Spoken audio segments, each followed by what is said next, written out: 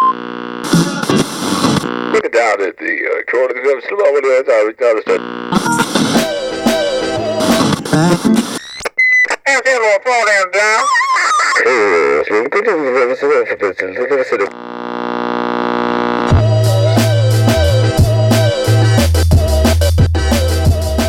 What is happening, everybody?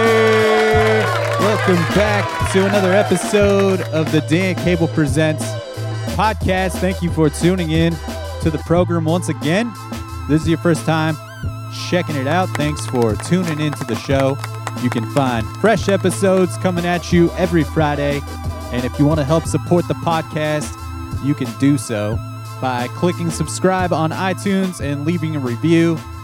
And that will help propel the podcast into the tops of the iTunes charts, making it more visible for strangers to find and just giving it more visibility on a national and international basis. And is a great way to contribute to the sustainability of this thing, and it's a free way to do so that only takes a couple minutes.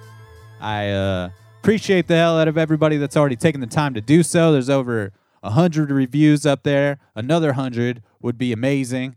And there's also a Dan Cable Presents YouTube channel that you can check out and subscribe to, which features in-studio performances and live show performances from a bunch of bands around the Portland, Oregon area of all genres.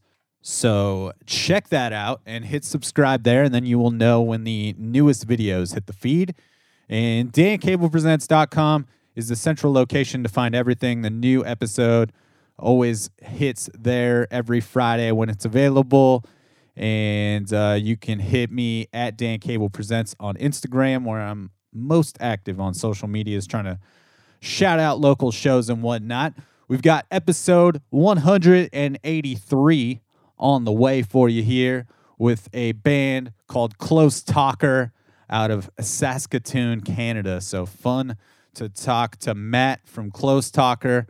Got him on the line, and we chatted it up about their new record and how this band got together. So very cool to connect with more Canadian bands up there. I've had a few on the show now, and definitely trying to keep spreading out the artists that come from all over if possible, and been super grateful to have a lot of national touring artists on the show recently. Last week with Micah from Oh Sleeper and Tobias from Soft Kill, of course, on episode 181. So if you haven't heard those episodes, and the one before that was with Yor Smith, who's a great songwriter out of Los Angeles. So last few episodes, some bangers. So if this is your first time tuning in, make sure you go back a few weeks and check out some of those episodes as well. But we will get into the Close Talker episode here momentarily.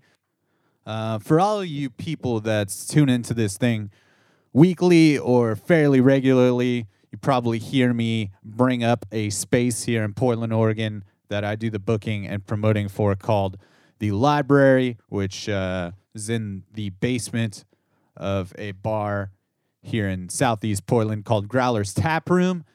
And it's been so much fun getting to book the music there. But unfortunately, we suddenly found out the news just earlier this week that with no notice, the spot is being closed down. So the bar is still there.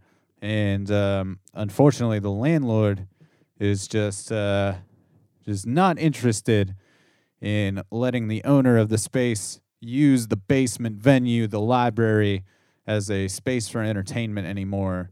And there's really no pushing back on it, and it's a pretty big bummer.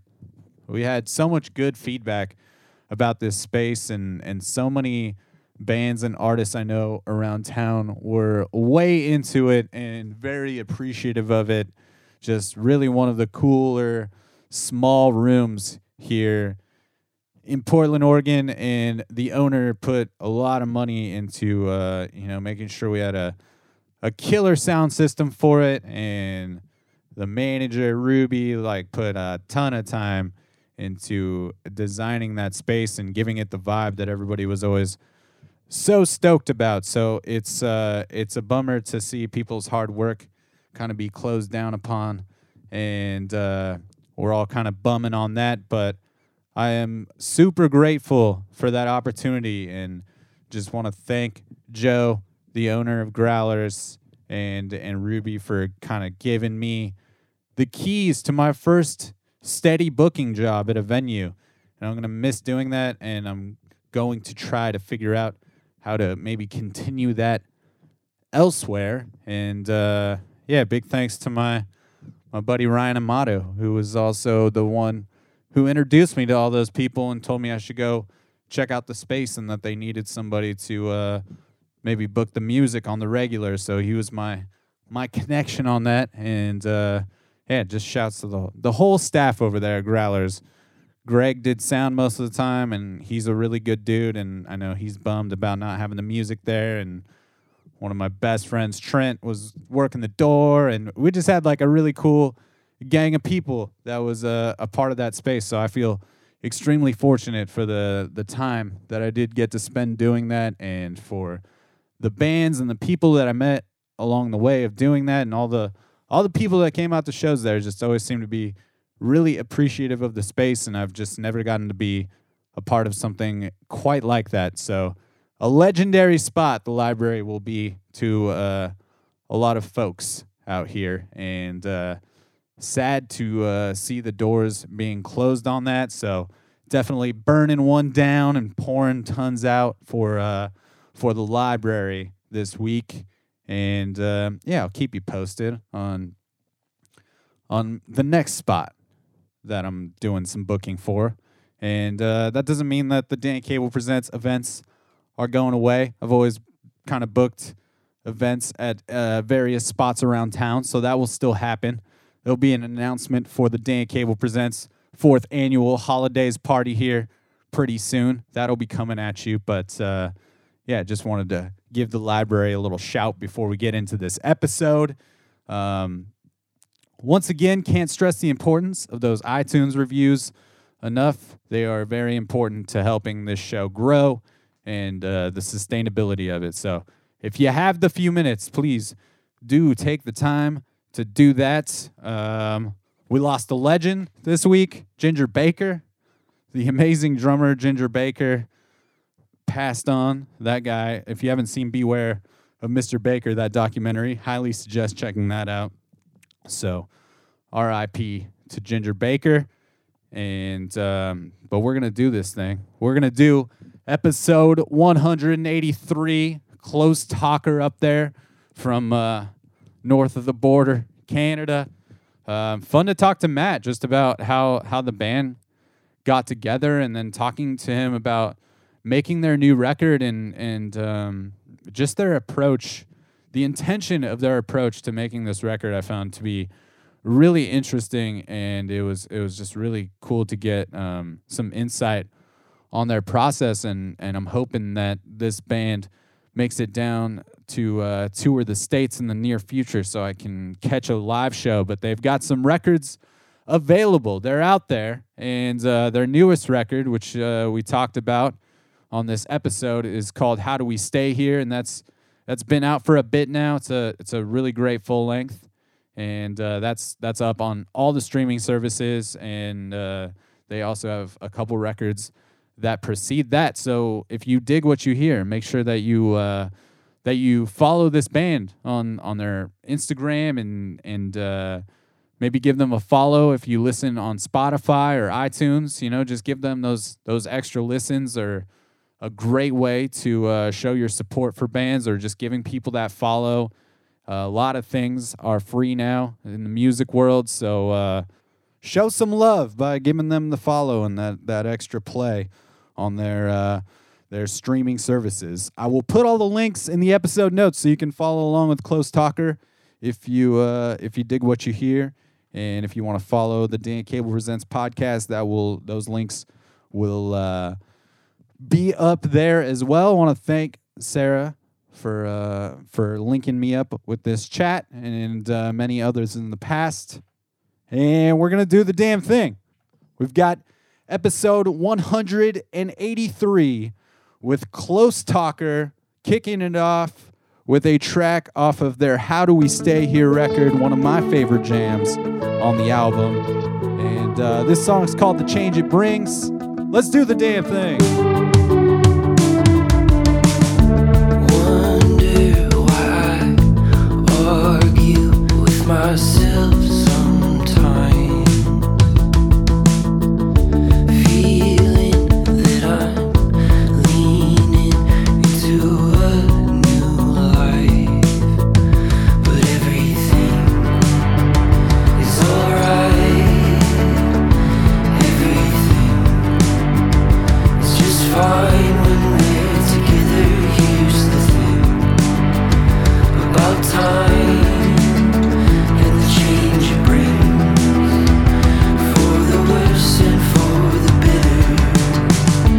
I want us to progress onto a brand new page, and I want us to keep looking back on this with some saving grace, 'cause everything is alright, everything is just fine when we're together. Here's the thing about time and the change it brings, for the worse and for the better.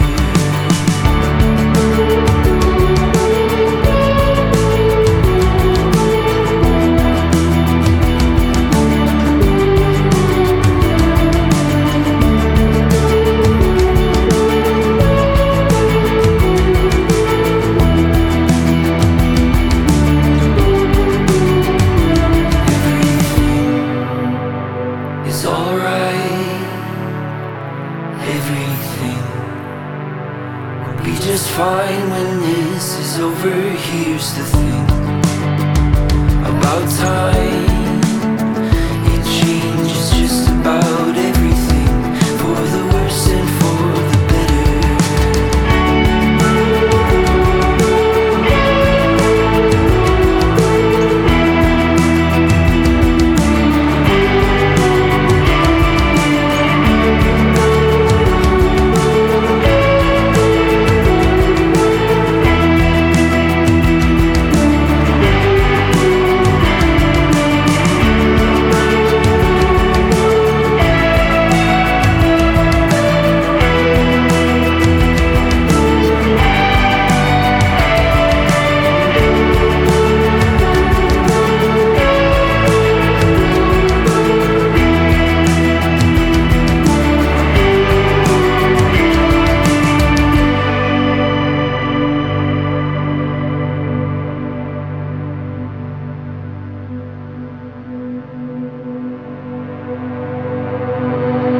Cool, man. You ready to get into this thing, Matt? Yeah, I am prepared. Awesome. Well, I'm stoked to talk to you about the Close Talker tunes. I've been going deep on the existing catalog, and I know you guys come from Saskatoon, Canada, up there in the hockey country. Yeah, well said. I know it's you guys have been making music for a pretty good chunk of time now, and the band seems like it's definitely evolved since that first full length of Timbers. So talk to me about how Close Talker got going. Sure. Yeah, I'll give you a little bit of the origin story. So yeah, as you mentioned, we have evolved quite a bit since our beginnings, which it was kind of a peculiar start. So basically, a mutual friend of all of ours was getting married, and he knew us all kind of from different contexts, and was like, "Hey, I want a dance band at my wedding. You guys all play music.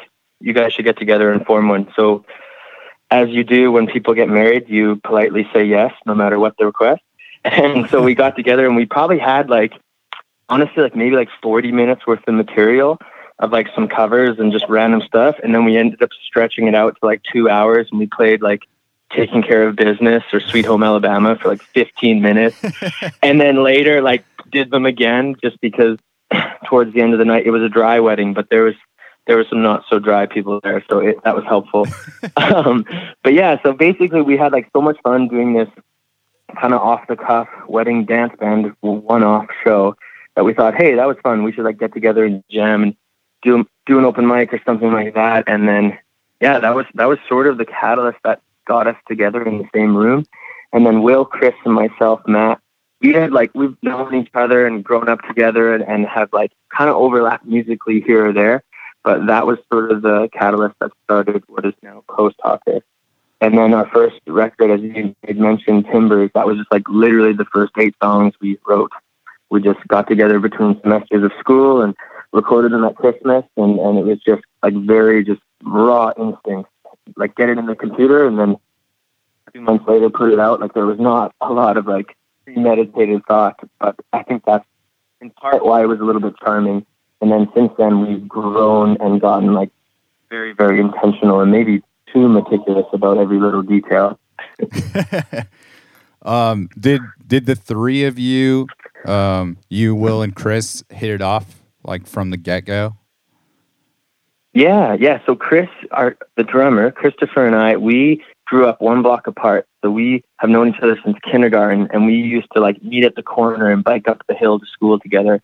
So we've been like really close buddies forever. And then actually we kind of started picking up instruments around the same time.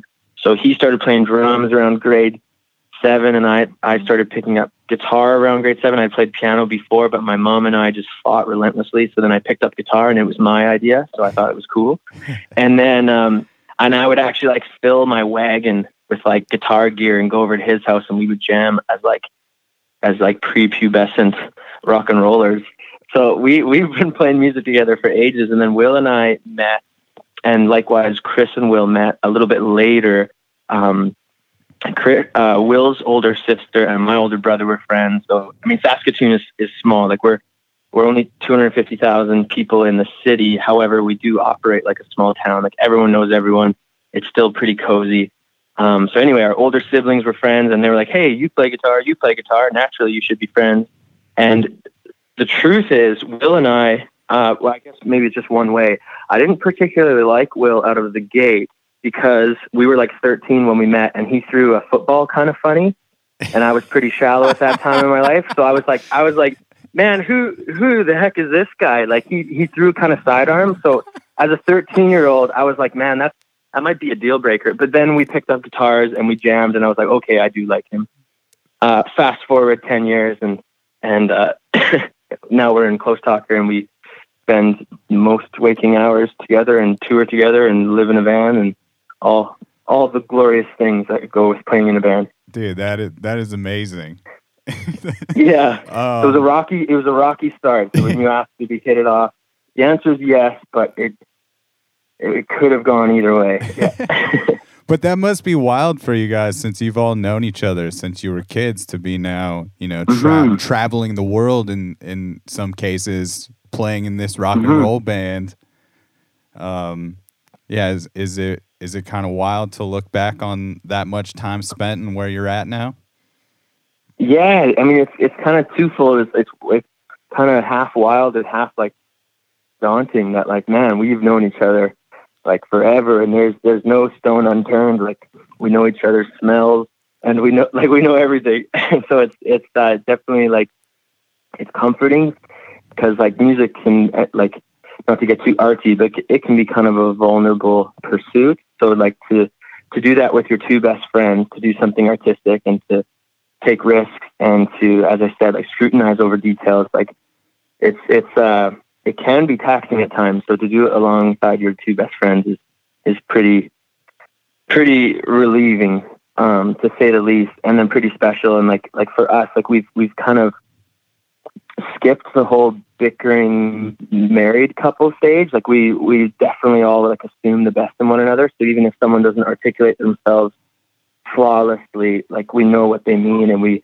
know they mean well, and et cetera, et cetera. So it's like we kind of like, we're very efficient in that sense. Like if someone accidentally like slips up or says something like not super gracious, we sort of like skip the whole fight, and we're like, oh, well, I knew what they meant. so I'm not going to hold it against them. kind of Yeah. thing. It's hard to explain, but anyway, we're definitely like in that brotherly realm of like the default is we love each other, and therefore the details are kind of menial. Yeah, no, I think that's a pretty next level of understanding you all must have amongst Yeah. you to kind of have that mentality that, Totally. it's probably nobody's intention to actually upset anyone, but it's going to happen Exactly, yeah. amongst people, Totally. Yeah, you have three adults living together in close quarters, and then 4 when we tour with our audio engineer. It gets cozy fast, but again, like it's nice in a tour context because there's so much overlap in shared goals that like we're all trying to achieve the same thing. We're all doing our very, very best to do that, and then if we go about it slightly different, we're not going to like hold that against each other. So yeah, there's definitely like a brotherly camaraderie, and I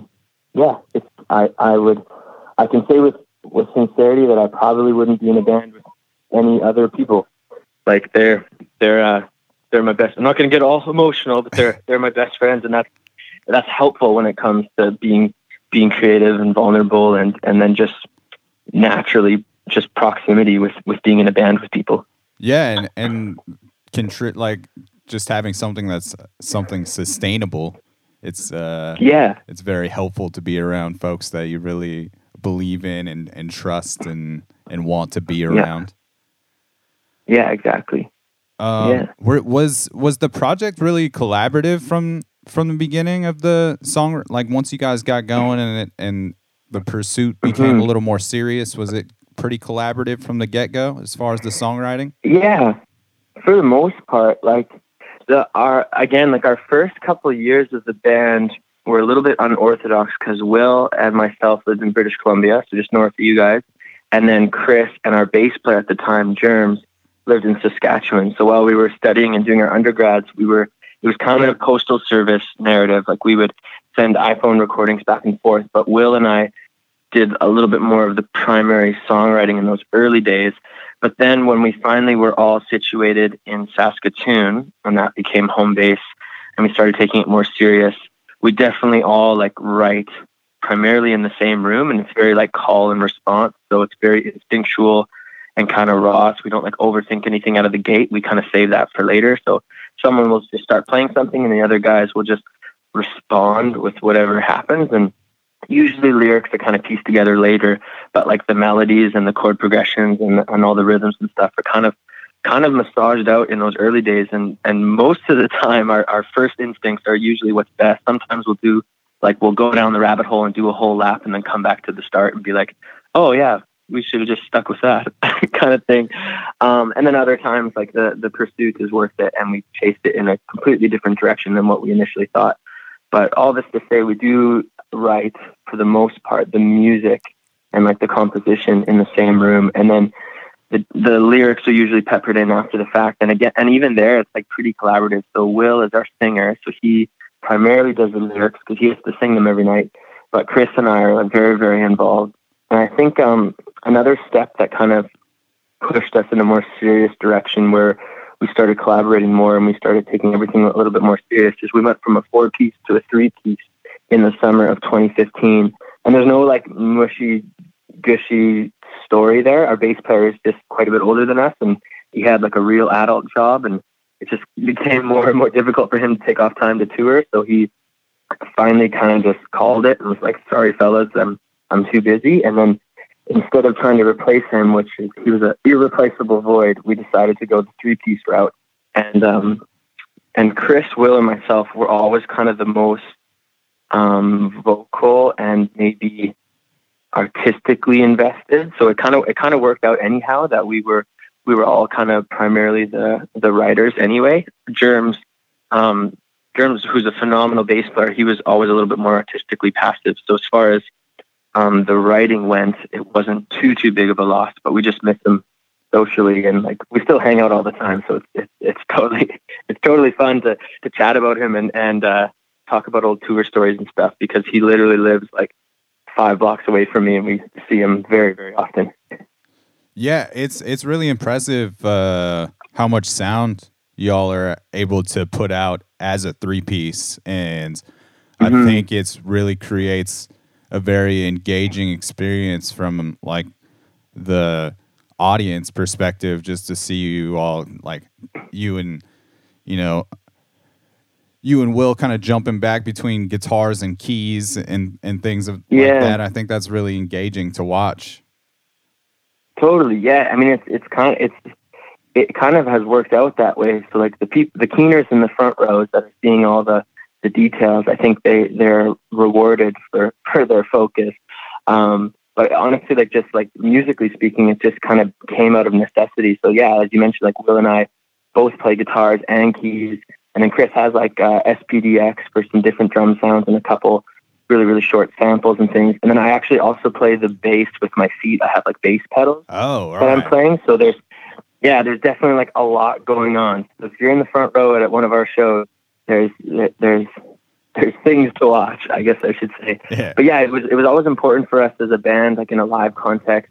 We didn't want to become a space bar band, so we've never played the tracks or anything like that or click. And like, we still wanted to keep kind of the magic of live music and the not every single show is identical kind of vibe. So it was important for us to perform everything. So that's why we're all doing like triple duty. And maybe it's in vain, and in these modern times, there's so many bands that like the singer's just singing along to like 10 other vocal tracks, and sometimes the audience cares, oftentimes they don't, and that kind of breaks my heart. But for us, we really care as a band, and I think our audience is more the type that hopefully cares about those types of things and is willing to buy the vinyl record because they care about that. And yeah, absolutely. I think our music is definitely more intentional. So I think our crowd kind of follows suit. Yeah, I'm way into it, man. And just like I said, I just think it makes for a really exciting viewing experience for that live show when you see, the musicians on stage kind of jumping around to different things and trying to figure out where this wall of sound is coming from just these 3 people on stage, And totally. I got to imagine that forces out like a different kind of creativity when you only have 3 members to work with and whatnot. Yeah, it's kind of fun. So like in the studio context, we kind of throw it all to the wind and we just cater to the song, and we'll just do whatever we feel it needs. But then when it comes to like prepare our live show for a tour, so for example, our new record, How Do We Stay Here? Like we were deep down the rabbit hole when we created it, and that was like a beautiful experience. And then we were like, shoot, we need to learn how to play this live. So that was like a fun learning curve too, to be like, okay, who's going to do what? Because we have no like ego when it comes to like, oh man, I want to play the guitar hook or anything like that. Like it doesn't matter who plays it. We just want to get the sounds out to the audience in the most meaningful way. And that obviously for us means performing them live. So it's interesting kind of like divvying up parts when we're trying to figure out how to play it live. So that's been a fun experience. We just did a tour. So our record came out like a couple of weeks ago, but prior to it coming out, we did this really special tour, and we played our new record from front to back in cities across Canada. So it was kind of like a listening party, but it was also a concert because we were performing it live. And then I'm not sure if you had plans to talk about this, but we did a tour that was honestly like the first of its kind. So it was a silent headphone tour, which has been done before. But what was unique about it was it was a 360 3D binaural silent headphone tour, which is a mouthful. So we called it Immersion. And it used like virtual reality technology in the audio and basically put the audience in the middle of the music. And so the instruments were all around them, and we were able to like orbit them and process it live in real time. And long story short, it was super nerdy and super fun. And I think the audience was picking up what we were putting down. And like, it was really, really meaningful and special for us to just perform a new record in this kind of like uninterrupted, intentional fashion.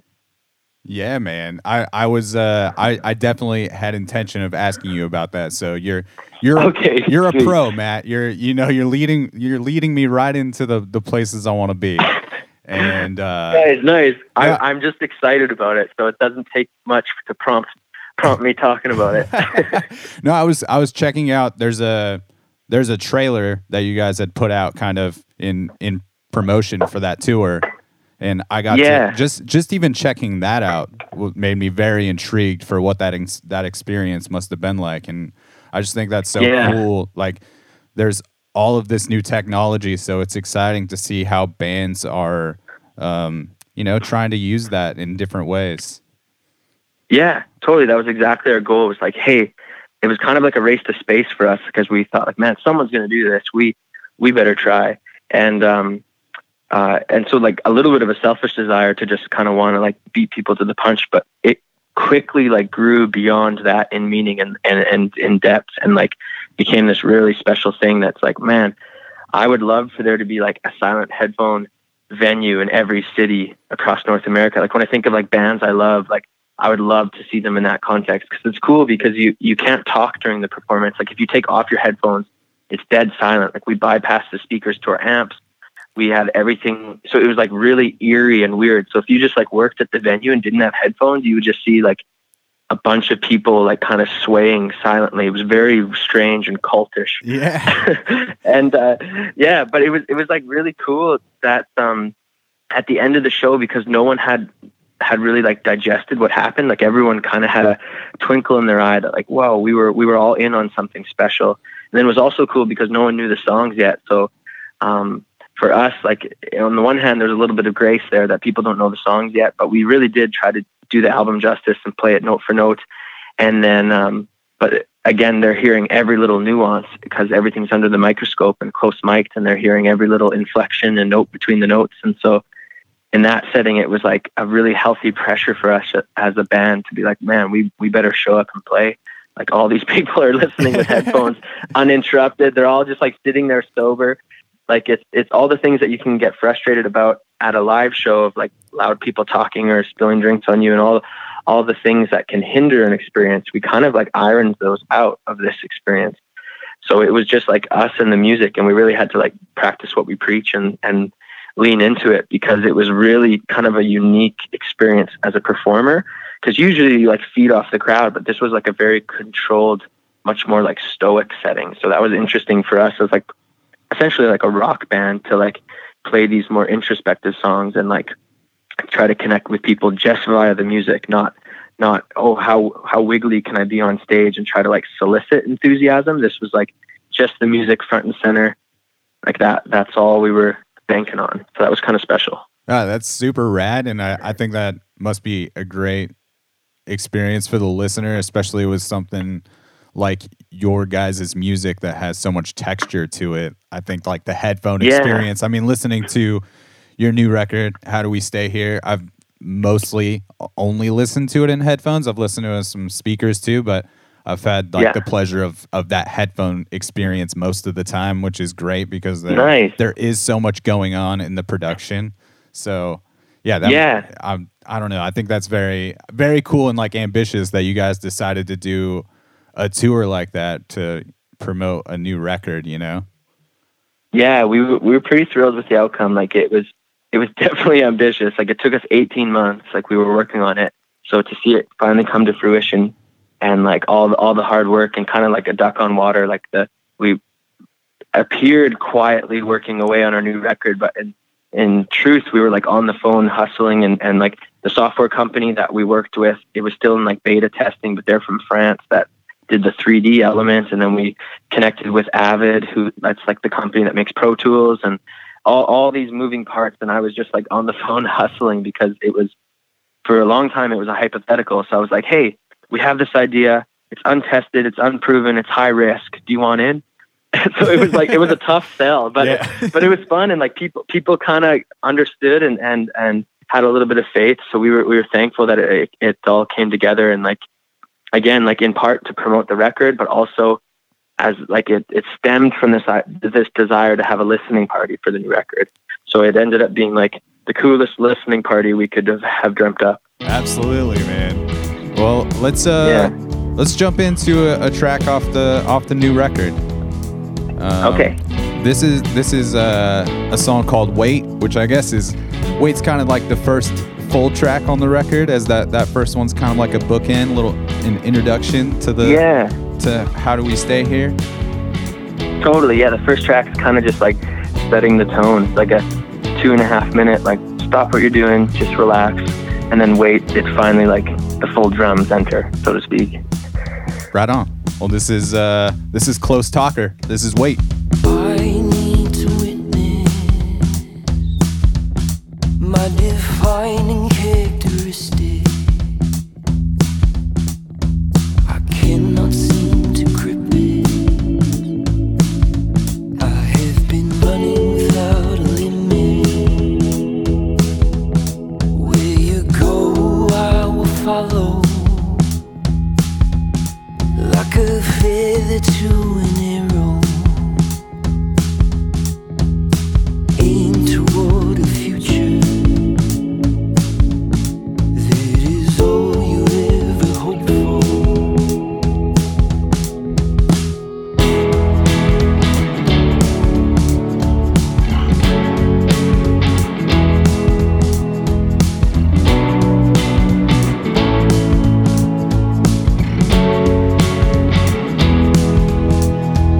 Shallow water feeling, I'm looking for a deeper meaning. This distance is defeating. I'm gonna run straight back to you.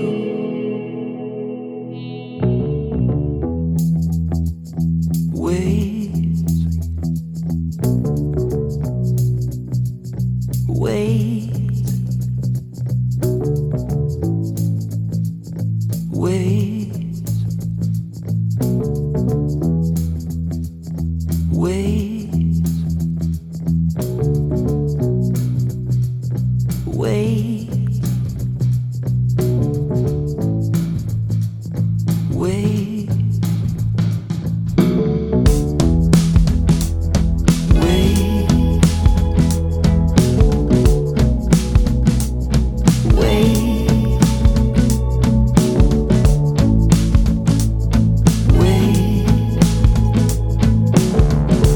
my internal timer is off.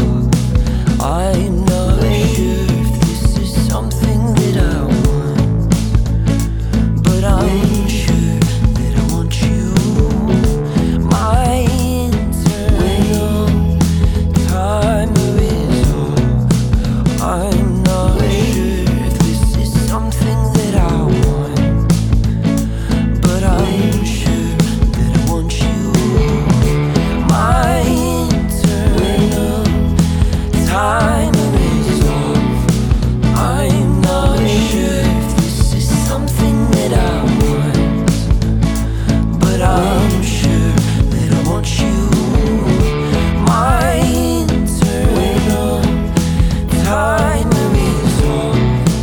I'm not sure if this is something that I want, but I'm sure that I want you.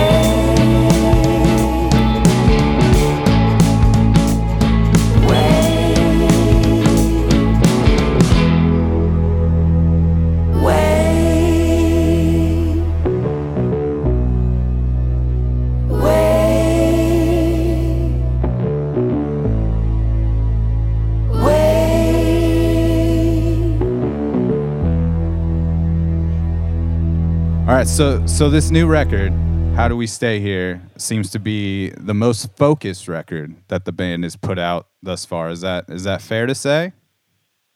Totally fair. Yeah, we really set out with the goal in mind to make a record. Like in past, I think our albums have been kind of a collection of songs and sort of some instincts, but kind of floundering left and right. And I think, to be totally honest, I think we took into account what we thought people thought a little too much. And I think that carried a little too much weight. So this album was like, we holed up in a basement in Saskatchewan in the dead of winter, which for those who don't know, it's the best place to be in the dead of winter because you can't go outside. So you're kind of forced to be creative. And so we did that, and we talked a lot about what we wanted the record to sound like and how we wanted it to make us feel and like which emotions we kind of wanted to tap into. So it was definitely focused from the get-go, and it's not necessarily a concept album per se, but all the songs are kind of related and wrestle with this idea of time and how like it's the universal currency. No one is unaffected by it, and how has it affected us personally, individually, and as a band, and all these things. It kind of bounces around. And then also something kind of interesting we had in the studio that sort of was our guide was we drew up this like 10 commandments, which to talk about, it just, there's no way I can talk about it and make it sound cool. It was just kind of this dorky thing. We had this whiteboard and a lot of them were like cliches, but it was like, you know, protect the pleasant or have no ego. And we had all these 10 commandments up there, and we kind of filtered every decision through there. So even if I was like working on a guitar part all morning and I laid it down, like, you know, while someone was having breakfast or something, and then the guys come down and they're like, oh, it's not right for the song. Again, like kind of how we started this podcast, I would skip being offended and I would quickly go to, okay, what does it need? Let's keep chasing it kind of thing. So things like having no ego, that was helpful, especially like we're all so heavily invested. But again, we assume the best in one another and know that we all have what's best for the song and the album in mind. So there's like so much trust there that we're able to just kind of remove ourselves and I don't know, it sounds like we have just never ending integrity, but like, we were really like cautious how we approach things. And another, you know, like just like simple things, like if you get stuck, move on, like focus on what you know kind of things, and just keeping everything really fluid and moving forward. We didn't want to like get stuck on one thing. So we had this 10 commandments that we drew up, and that was something that we like fell back on a lot, or that we would refer to if we were having grief. And I think it was like, ultimately it was like a healthy, good thing to have. And I think to some degree, maybe as we move forward, we'll definitely have those like similar conversations before we go into a studio environment and just be like, what are we trying to achieve? Like, what's the goal here? And maybe talk about it prior as opposed to stumbling upon it potentially during, which I think our last records, we were kind of banking on that. We didn't necessarily know what we were chasing, whereas this one, we all like had a very coherent vision. Yeah, it's cool that there's that much intent that goes into the project, and I think like especially with this record, I think that's very, very much comes through. Like, good. I'm glad. Yeah, and I just love that. I know you said it's not necessarily a concept record, but there are some like there are some themes that flow throughout, but there's also just the seamlessly, you know, woven tracks together and how it all flows from one song to the next. And I just really I appreciate that part of it. Did it make it difficult to like know when it was done, kind of having all those pieces flowing together? Kinda. I mean, like that was another thing that we were intentional about. Is we wanted like the A sides, for example, they flow pretty well right into one another. If there is a break between songs, it was like intentional, so you could take a breath. And with that in mind, like we had written the song and then we would like completely transpose it so that it could fit next to this song or things like that. So like we definitely sonically kind of felt extra mile to make it feel like a record. And I think it was definitely like something we were intentional about as to which songs would make the record. And we definitely, before we did the sequence and kind of like the final mix, we knew the order of the record and things like that. And we had certain songs in mind of like, oh, this like Refuge, that's the last song on the record. It's gotta be. It's like scratching that itch of like, it's probably the most introspective song on the record and definitely very reflective. And it ends with the lyric, always come back to this, which we then later put that into the first song of the record to kind of bookend it and kind of pound home this theme. So that lyric actually came from the last song. And then we had the idea of like, oh, we should have that in the intro, just quietly as like a secondary thing. So though it's the first thing you hear, it was kind of one of the last things we thought of. But yeah, all this to say, we weren't necessarily struggling knowing when the record was done. I think we all, more than any other record, had like a total sense of peace that we're like, okay, we did what we said we were going to do. This is it. This is our time capsule for this moment. And I think it's a testament to the record that like all of us, we recorded it like, gosh, over a year and a half ago, and we all are still proud of it. We still like it. Like that usually is like the part about being an artist that's like pulling teeth, is you're always excited about the next thing, and there's always things in the past like, oh, I would have changed this, I would have changed that. And I think this project and this album, How Do We Stay Here, more than the others, we've had like a sense of peace that like, no, that is exactly what it was supposed to be. Yeah, and I really dig all the instrumental stuff. Just the instrumental breaks in the songs. Like you guys just seem to really allow some space, and it seems to kind of create an atmosphere for the songs to exist in. And I know it's something that you've explored on previous records and stuff with like maybe like jams like Silence 1 and 2 on Flux. But like I really love the like Wandering and The Lake by the Hotel, just those straight instrumental songs. Like The Lake by the Hotel is maybe one of my favorite songs on the record. Like just that short, nice little jam. But yeah, I'm glad to hear. Yeah, how important was it for the band to self-produce this record? That was like one thing we talked about a lot. Like, and I think in part just because of where we were at with our musical maturity and our past records, just as a band, and just trying to find a foothold in this weird industry. I think, as I mentioned, like we took into account what other people thought, I think a little too heavily. So perhaps like the pendulum overswung the other way. And this one we were like, no one's allowed in the studio. We're holding it close to our chest. Not that we were like arrogant about it or anything, but I think we definitely wanted to kind of cut our teeth and like just discern like, hey, let's just like literally trap ourselves in the basement. Us three, like we have so much trust with one another. And I think at this point we'd been a band for like 5 years. And so our artistic and creative kind of Venn diagram has overlapped more and more, so that we've developed all this trust, and we kind of wanted to just test that and be like, let's not take into account outside voices. Let's just trust one another, lean into that, and let's make this record that one of the 10 commandments that we were filtering everything through was we wanted to make a record that was in our collective top 5 favorite records of all time, which is a pretty bold thing to pursue. But like for example, like there's a couple records that for all three of us that we all like collectively love. So like Trouble Will Find Me by The National, or In Rainbows by Radiohead. Like these records have like stood the test of time, and we wanted to make a record that we loved the same amount in 10 years as we did when we first recorded it. Like we wanted to kind of do something that was a little more timeless. So we filtered a lot of decisions through that. And even sonically, we're like, like, we didn't want to find the coolest, most relevant 2019 synth sound.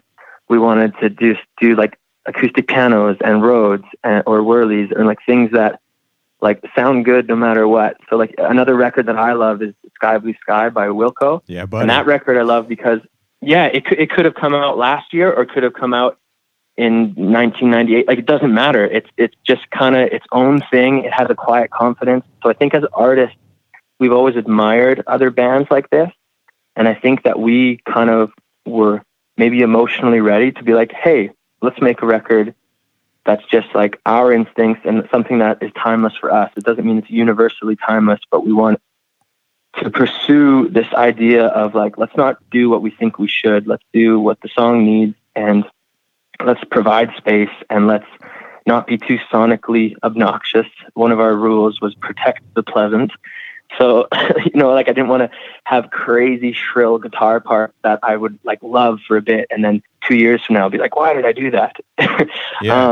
We just wanted to make like a really beautiful record, and that's what we set out to do. And and I'm still vibing out if we've achieved that. But it is something we're like really proud of, and I am thankful we did that approach and we self-produced. I think it was good for us as a band, and I think it was good for us as artists, and just sonically, I'm really happy with how it turned out. I think what we were chasing, we may have caught. I don't know. I'm still figuring it out. I think it's personally, it's my favorite record sonically and song for song, for sure. Like out of your guys' records, like I think it sounds really killer. And thanks, man. Me too. It's my favorite as well. and I just like really appreciate your guys' intention for serving the song and just you know how that continues to evolve for the three of you. And honestly, now I just want to hang out and listen to records with you guys, because that's my favorite national record, and that's my favorite. And that's my favorite Radiohead record. And, oh man, okay. And I'll argue with you that like I'm pretty into Yankee Hotel from Wilco, but Sky Blue Sky is like really up there too. Like that's so. The thing is, for me, Sky Blue Sky hit me in stride, so I had to go back and listen to Yankee. So for me, I think it was in part like that was the record that got me onto Wilco. So it's similar, like The Boxer for National. That was what got me in. High Violet blew me away. And then Trouble Will Find Me was like, okay, this is my favorite album. Right. So yeah, but man, I'm stoked that you like all those records, because I'm in good company here. This is great. How important has it been to like implement some of the visuals that you guys have been traveling around with, as far as having like the projections? Yeah, that's been cool and special for us. So especially this immersion tour we did. So the silent 3D 360 binaural headphone concert series. That's why we call it immersion, because it's easier. But it was important for us. Like, we're the only band on the bill. Like, we couldn't exactly have an opener. Like, this was so exclusive and like dialed in and very, very intentional and detail oriented. So we wanted to, like, as a band, we wanted to celebrate that, like, hey, like, we're guests in these cities. There's already talented and a vibrant art scene here. So we got a local visual artist in each city. And that was really cool for us. So each night was like truly one of a kind. So like for us, we're obviously focused on performing, because it's the first time we're playing these songs. But I was so like curious to look at the visuals all night, because I wanted to know what was happening. So that was like a special experience. And I think that's something that we want to like carry forward if we can. We want to partner with local visual artists wherever possible, and like rub shoulders with them, and just like celebrate that they're doing their thing and we're doing our thing, and just see how it interacts. And I think that's like fun for the audience too. I mean, in part, like I think that visuals and lights have become like a cool part of live music, and I'm definitely not opposed. Like, I've been to shows that are certainly heightened by those things, and it's cool just to. For me, the most exciting part is that like each night is different. So I think that's something that's special to us as a band, and something that wherever possible we want to pursue. Yeah, and I think that's rad, the idea to kind of collaborate with some different artists in different cities, and like you said, that just kind of creates this one unique night of like something that everybody's not going to get to experience again. Totally, yeah. And then likewise, like with our music videos and things, we've always something that I joke about that is on brand for us as a band is like doing things that are unnecessarily hard. So if there's an easy way to go about it, we're going to do the hard way. And I don't know why. There's no like rhyme or reason. It's not necessarily like better quality or this or that, but all of our videos we've done like, oh, let's do something underwater. And then like, just like different weird things. And so for us, like that visual elements and accompaniment has always been like something we're really interested in and really invested in. And none of us necessarily have like our finger on the pulse or particularly talented in those areas, but I get really excited when we seek out people that are like clearly passionate about their craft and they can match us on that level. So we're audio guys. We care deeply about that, and we'll focus on that. And when we meet visual people that are really into their thing, it's just exciting to kind of see the twinkle in their eye and see what happens. Yeah. I mean, I think that's also you guys kind of, denying egos and stuff too, and allowing other people into your process that maybe can enhance it. So yeah, totally.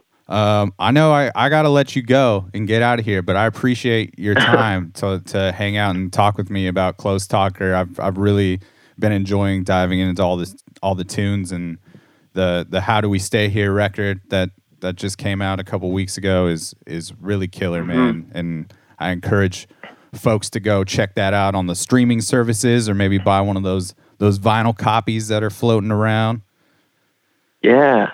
Oh man, well I appreciate you having me and taking the time and indulging and letting me talk quite long-windedly about how much we care about our music. Absolutely, man. It comes through, and like it makes it that much better for me to know how much care and intent goes into it, and I'm stoked to hopefully get to see y'all sometime when you come through Portland. And I will put I'll put all the links in the episode notes so people can keep up with you guys and put your Instagram handle in there and whatnot. Nice. And also, I love your guys' anti-playlist section of your website, which is where you feature like a full-length record instead of a playlist. Nice. The original playlist. That's what we're going for. It's something again we care about. Like we want to hear it as the artist intended. So that's what we hope for people for our records. So that's what we try to practice, what we preach. Yeah, man. It's just like shows another little level of creativity, I think, to like just let people into what your process is. So nice. That's a good reminder. I need to update that thing. I think it's been on a Frightened Rabbit record for like a month. Well, that's all right. Yeah, it's a good record though. It's a great record. And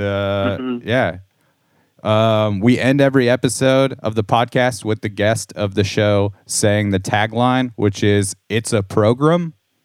So it's a program. There he is. Matt's already doing it. He needs no instruction. Oh, I can do it again. I can do it in accents. I can do it however you want. Give us another good one. All right. It's a program. He nailed it. It's a program. Nice. Okay. He nailed it. Matt, thank you so much. Sweet.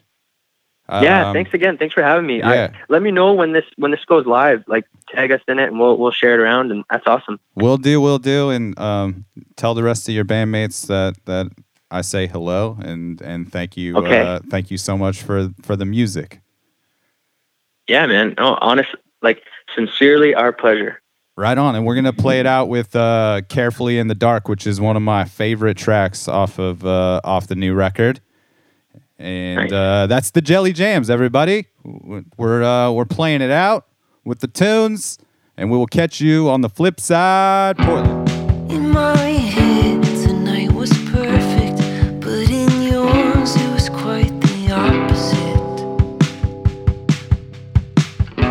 'Cause in my head, I am always around you, but who I am does not always surround you.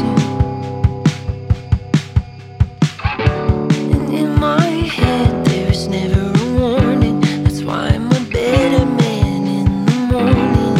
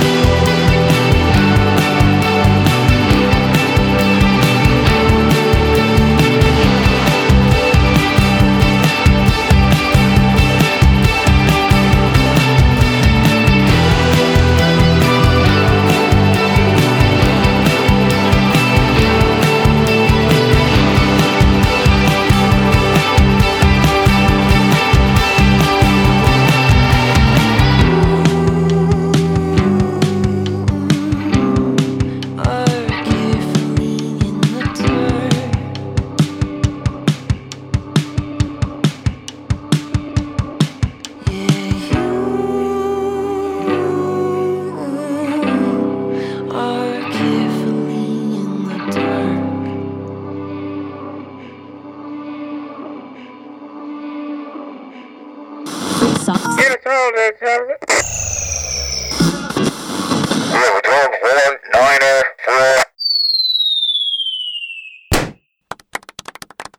been It's a program.